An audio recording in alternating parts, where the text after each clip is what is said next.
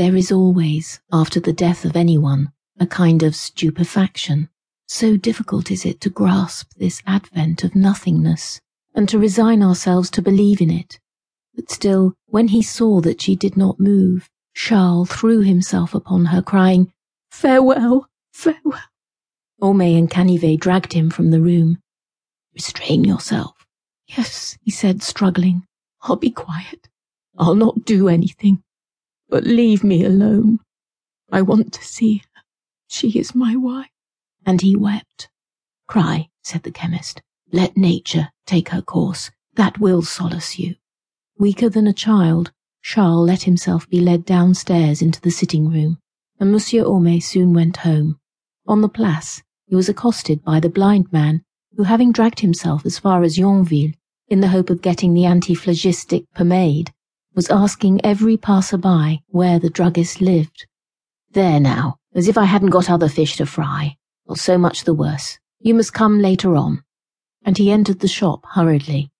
He had to write 2 letters, to prepare a soothing potion for Bovary, to invent some lie that would conceal the poisoning, and work it up into an article for the Fanal, without counting the people who were waiting to get the news from him. And when the Yonvilliers had all heard his story of the arsenic that she had mistaken for sugar in making a vanilla cream, Homais once more returned to Bovary's.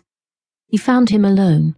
Monsieur Canivet had left, sitting in an armchair near the window, staring with an idiotic look at the flags of the floor. "Now," said the chemist, "you ought to fix the hour for the ceremony." "Why, what ceremony?" Then in a stammering, frightened voice, "Oh no, not that, no! I want to see her here." Homais, to keep himself in countenance, took up a water bottle on the whatnot to water the geraniums. "Oh, thanks," said Charles. "You are good." But he did not finish, choking beneath the crowd of memories that this action of the druggist recalled to him. Then, to distract him, Homais thought fit to talk a little horticulture. Plants wanted humidity. Charles bowed his head in sign of approbation. "Besides, the fine days will soon be here again." "Ah," said Bovary. The druggist, at his wit's end, began softly to draw aside the small window curtain. "Hello, there's Monsieur Tuvache passing." Charles repeated like a machine, "Monsieur Tuvache passing." Homais did not dare to speak to him again about the funeral arrangements. It was the priest who succeeded in reconciling him to them.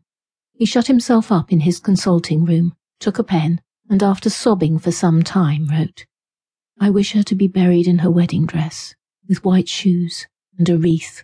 Her hair is to be spread out over her shoulders. 3 coffins, 1 of oak, 1 of mahogany, 1 of lead. Let no one say anything to me. I shall have strength. Over all there is to be placed a large piece of green velvet. This is my wish. See that it is done." The 2 men were much surprised at Bovary's romantic ideas. The chemist at once went to him and said, "This velvet seems to me a superfetation. Besides, the expense." "What's that to you?" cried Charles. "Leave me. You did not love her. Go." The priest took him by the arm for a turn in the garden. He discoursed on the vanity of earthly things. God was very great, was very good. One must submit to his decrees without a murmur, nay, must even thank him. Charles burst out into blasphemies. "I hate your God." "The spirit of rebellion is still upon you," sighed the ecclesiastic. Bovary was far away. He was walking with great strides along by the wall, near the espalier, and he ground his teeth. He raised to heaven looks of malediction, but not so much as a leaf stirred. A fine rain was falling. Charles, whose chest was bare, at last began to shiver. He went in and sat down in the kitchen. At 6 o'clock a noise like a clatter of old iron was heard on the place. It was the Hirondelle coming in, and he remained with his forehead against the window pane, watching all the passengers get out, one after the other. Félicité put down a mattress for him in the drawing-room. He threw himself upon it and fell asleep.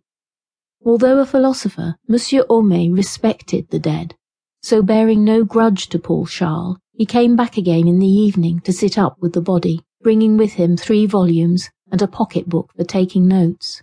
Monsieur Bournisien was there, and 2 large candles were burning at the head of the bed that had been taken out of the alcove.